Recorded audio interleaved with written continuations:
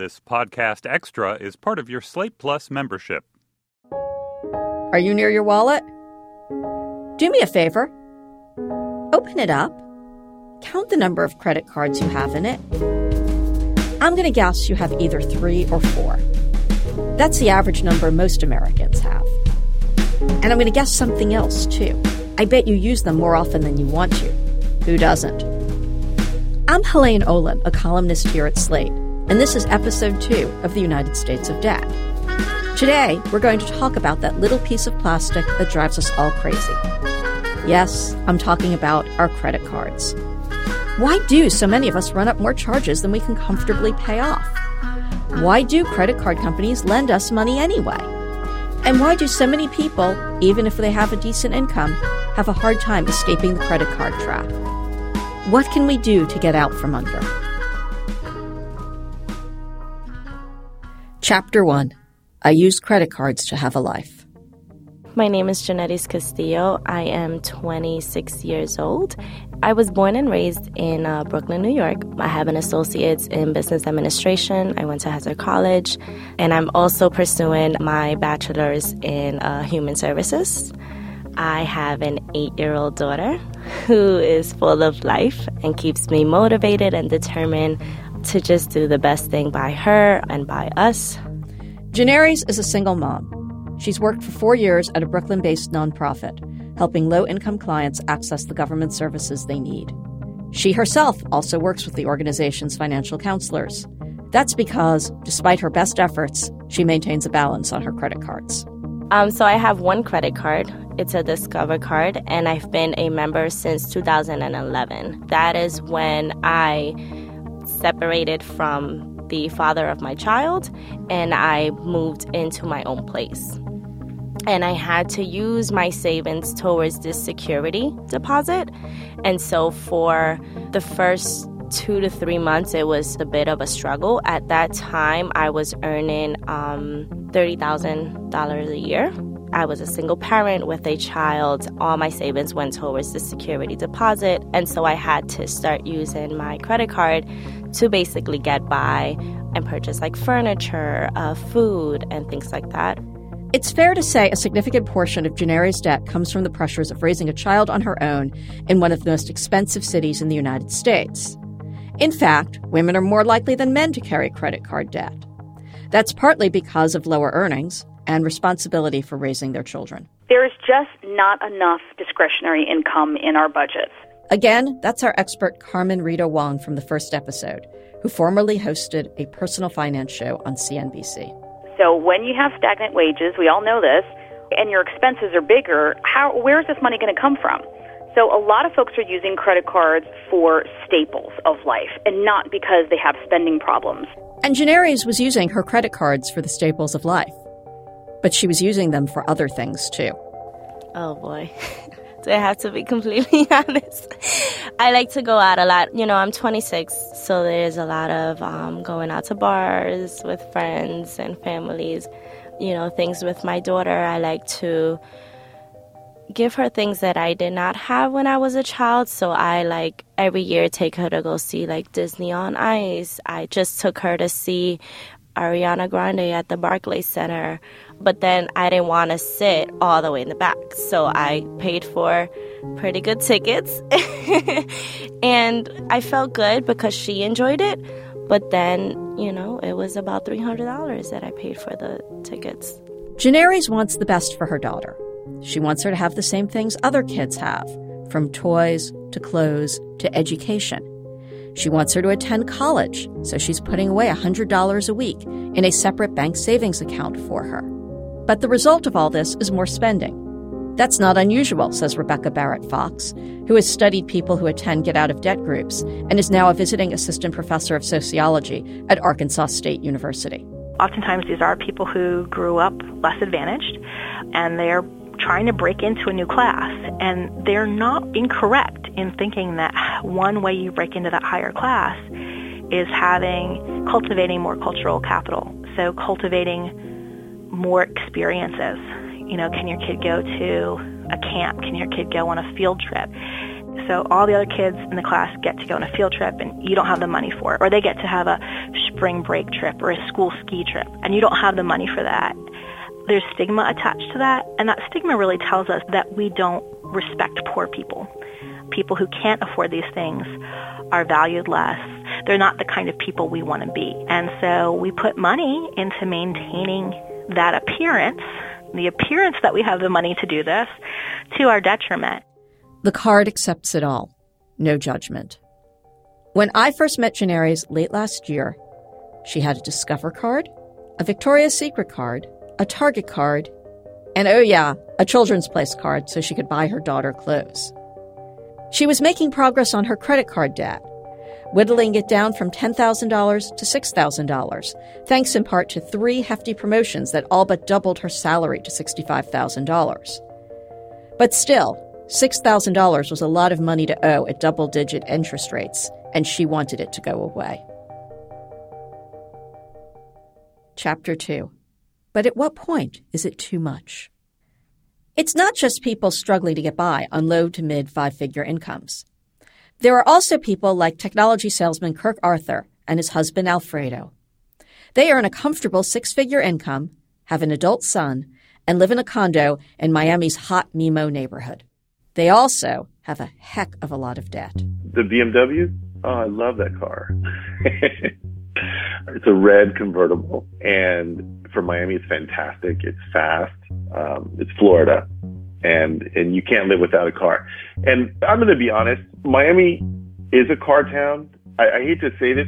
I enjoy having a really nice car. It's a pleasure to have. It's a joy. It's fun. There's really no practicality about the vehicle whatsoever, except that it is small. It gets 30 miles per gallon, but it's still a BMW and it's still a sports car, and I just really enjoy having it. On top of the nice cars, there's between $20,000 and $30,000 in credit card debt. Some of it, Kirk says, comes from the need to charge business expenses on a personal card and then wait for an employer to reimburse. But some of it, Kirk also admits, comes from the fact that he and Alfredo like to live large. But that's not how the debt began. Kirk says the credit card habit started when their son was a small child, shortly after the couple met 20 years ago. At the time, I was only dating people with a master's degree or higher. I was 28. So when he said he was a nuclear chemical engineer, I was like, oh, that's it. We're getting married. It was love at first sight. And then on our third date, he goes, oh, there's something I need to tell you. And that's when he told me he was a single dad. That was a decision point, like, oh, okay. But I was a social worker at the time, working with teens. So I figured, well, I guess I could have one in my house all the time. But children, they cost money. Because we have a son, you have to live in a certain neighborhood. You know, 2 gay men, we could go live in a 1-bedroom apartment in any part of town and just get through it. But you have a son, so you have to live in a good neighborhood, good school district. So you have to live in the right school district to get your kid into a good school. And it's your child, it's your child's education. So you're going to push yourself a little more than you can afford.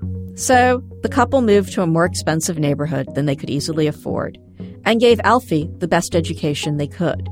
The move cost money, and then because they were spending more on housing than they could comfortably afford, the credit card bills mounted. Alfie's an adult now, but they got used to living with that debt. How come, given you guys earn about $200,000 annually, you just don't pay off the credit card debt every month? We don't know. We really don't live beyond our means, but we live right up to the limit. And we both agree it's a tremendous amount of money that we spend. And for some reason, we just can't seem to break the habit of spending money. And truthfully, we're enjoying life. That's kind of where we are. When you're broke, it's horrible. But when you're affluent, it's just a little itch in the back of your head. It's not like a monkey on your shoulder. One of the reasons Kirk might be spending more?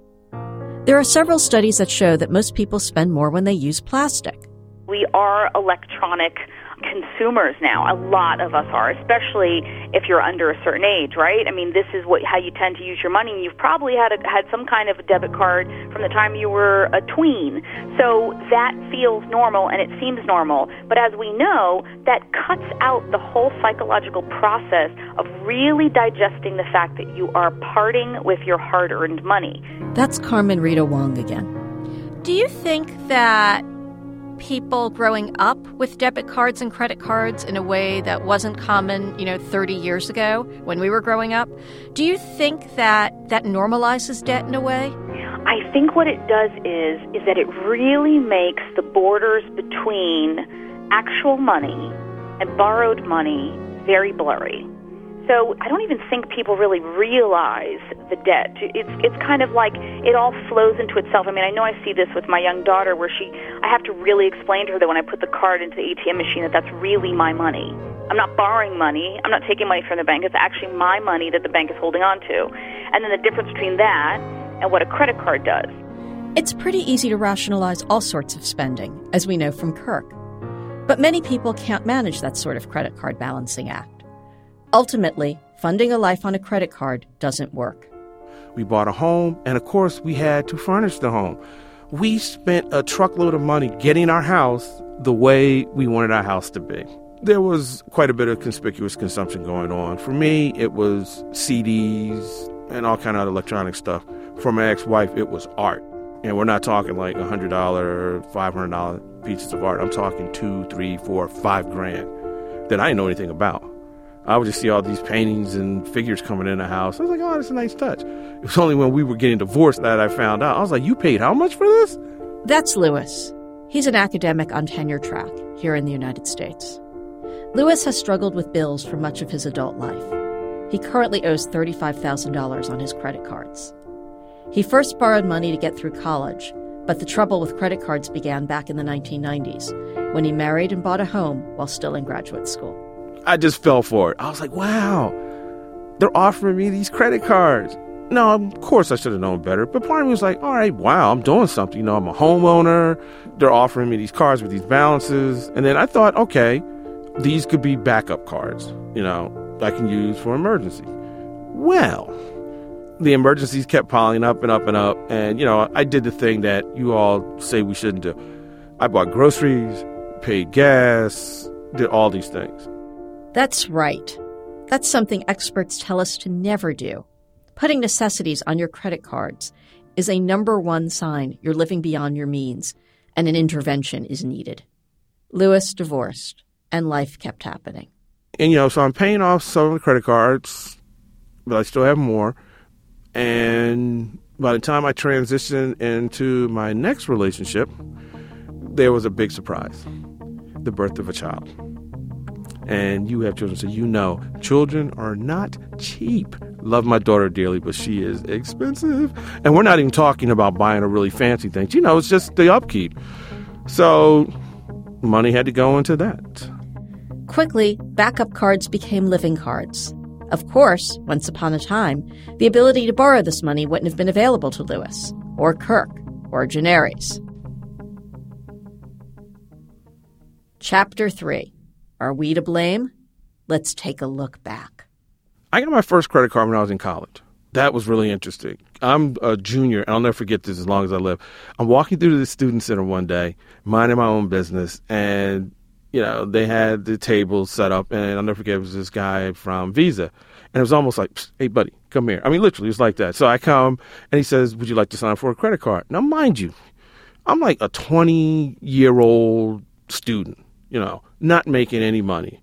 And I was like, I don't earn any money right now. I'm not working. He said, no problem. You can sign up for it, and we'll start you out on a $500 balance.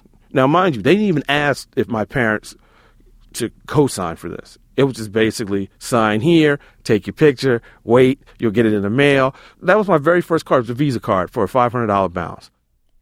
Until the passage of the Credit Card Accountability, Responsibility, and Disclosure Act of 2009, better known as the Credit Card Act, this sort of thing was all too easy. Now people under the age of 21 need a cosigner, like mom or dad, to get a credit card, unless they can show independent income that's adequate enough to let them pay the bill. But why would anyone be offering a credit card to a college student with next to no income anyway, no matter what the law says? Well, prior to the late 1970s, no one would have lent Lewis this much money in any case, and he would have never gotten into this much trouble. He and we can thank a 1978 Supreme Court decision known as Marquette National Bank of Minneapolis versus First of Omaha Service Corp. It used to be, if you issued credit cards to people in, say, New York, you had to play by New York's rules. Marquette changed things. After Marquette, a company needed to abide by the laws of the state where they were located. The result: credit card companies set up shop in the states with the loosest regulations and then lent money across the United States, regardless of state laws. No surprise, many states competed to make their laws as bank-friendly as possible, and a number did away with their usury laws entirely. With no limits, or very high limits, on interest rates, it suddenly became profitable to lend money to people who couldn't pay it back in a timely fashion. As a result, credit card debt began to surge. People began to use the suddenly available credit to paper over stagnant salaries and the surging cost of healthcare, housing, and the cost of raising children. Oh yeah, and while they were at it, they bought some luxuries too. And when they couldn't pay the money back, credit card issuers were fine watching the interest charges pile up. That's how they were making their money. Chapter 4. Bad Luck. So I get a card that's not very reliable. All of a sudden it decides, you know what? I think I'm going to mess with you. So I take it back to the shop, and one thing after another. I mean, I'm talking transmission, of course, the brakes and the rotors, and then there's some other thing that goes kaput. Put this in, financial context. $600 bill, $500 bill. And I mean, it adds up, it adds up, it adds up. He was already dealing with a ton of credit card debt, not to mention student loan bills. And then, to make things worse, life kept happening. The first time my account was frozen was right after I got my first tenure track job. I'll never forget it. I was actually home in Philadelphia, and I remember my mom asking me, can you stop by the supermarket to pick up, I don't know, some fruit or something. I can't remember. So I said, sure, no problem. So I go in, and, I had my ATM card, and I put it in, insufficient funds. And I'm like, this is crazy, because I know I had at least about $1,500 in the account at the time. And I did it again. I thought it was a mistake. And then I look up, and I see this negative balance of $9,000. I'm like, what in the world? And then it hit me like, oh my goodness. I had my cell phone, and I happened to see there was a voice message. And who was it from? Debt collector. Lewis panicked and ignored calls from debt collectors till they froze his account. It was too much for him. But Lewis is far from alone. If someone maintains a balance on their credit cards, the average amount they owe is several $1,000s. This shouldn't come as a surprise. A famous Federal Reserve survey released in May of 2015 revealed that just under half of us wouldn't be able to come up with $400 without selling something or turning to borrowed money. That's right, $400. And this happens in Lewis's family all too frequently. My mother was a public school teacher in the Philadelphia system, and my father was a postal worker, so they have their pensions and their Social Security, and that's all they live off of. And, they don't have much wealth, if any, and then when they needed it, it was just like, can you loan me this, can you loan me that? And what are you going to say? No. So I was more than happy to do so. There are certain things, like, for instance, when my father gets really sick, my mom has to call the ambulance service. She gets a bill for $1,100. $1,100 to her is like $1 million. So she needs help with that. So a lot of my money's going into helping out my parents right now. And then, of course, expenses of being a parent, which adds up pretty quickly. Chapter 5. Systematically Left Behind. Let's pause for a moment here to discuss one other thing. If an African American, like Lewis, possesses a credit card, the chances are they maintain a balance on it. African Americans are more likely to report being called by bill collectors than whites, too. Maya Rockeymoore, the president of the Center for Global Policy Solutions, is an expert on the subject. The problem, she says, begins with income. And for every $1 of income earned by whites, African Americans and Latinos only earn 67 cents. So already you're starting with an income gap. So when it comes to wealth, the disparities are stark in America. For every $1 of wealth owned by the typical white household, the typical Latino household only owns 7 cents, and the typical African American household only owns 6 cents. And so that means that not only we have a double whammy in communities of color, with both income and wealth being dramatically stark in terms of the disparities. And that means that they're driven to use credit cards to help them meet their daily living expenses. Wealth compounds over time. If your parents have money, if your grandparents have money, they can pass it on to you. Also, they don't have to ask you for money if they get into a spot of trouble. That allows you to build up wealth. Many of these people are actually pressured to actually help support other family members. And so there's little wealth in these family networks to draw on, and those who might be in a position to earn some wealth find themselves tapped by family members to help support them. African Americans and Latinos, thanks to discrimination, thanks to slavery, thanks to being on the margins of U.S. life for many, many years, didn't get the opportunity to build up wealth over the years. As a result, in 2016, it's still harder for them to do so. It plays out in terms of first and second generation populations going to college are not able to build assets in a way that you would expect and in a way that their white counterparts do. It plays out in terms of loans that are never repaid. It plays out in terms of, extended family households where not everyone is carrying financial weight. It plays out in terms of contributions and donations being made to help older adults in the family make ends meet, or even children in the family make ends meet. And so, the extended family networks are actually used as a source of resources, even though these extended family networks, they don't have a lot of wealth. And that's certainly part of Lewis's problem. I was also curious about whether or not there was an issue with lack of financial knowledge in these traditionally discriminated against communities. You have all of these households, particularly of color, who have been historically left out of the mainstream economy. That means that their families have not had direct engagement with things like the stock market or, stocks and bonds, etc., or even running a business, for example. This has not been the traditional experience of most of these households. And so if you don't get financial education at school, and if you're not getting it through your family because your family has, been historically unbanked or underbanked or hasn't had access to certain kinds of capital markets, then you're starting with a knowledge deficit. And then throw in a financial deficit. No wonder people of color end up falling behind. Chapter 6. Can we break the cycle?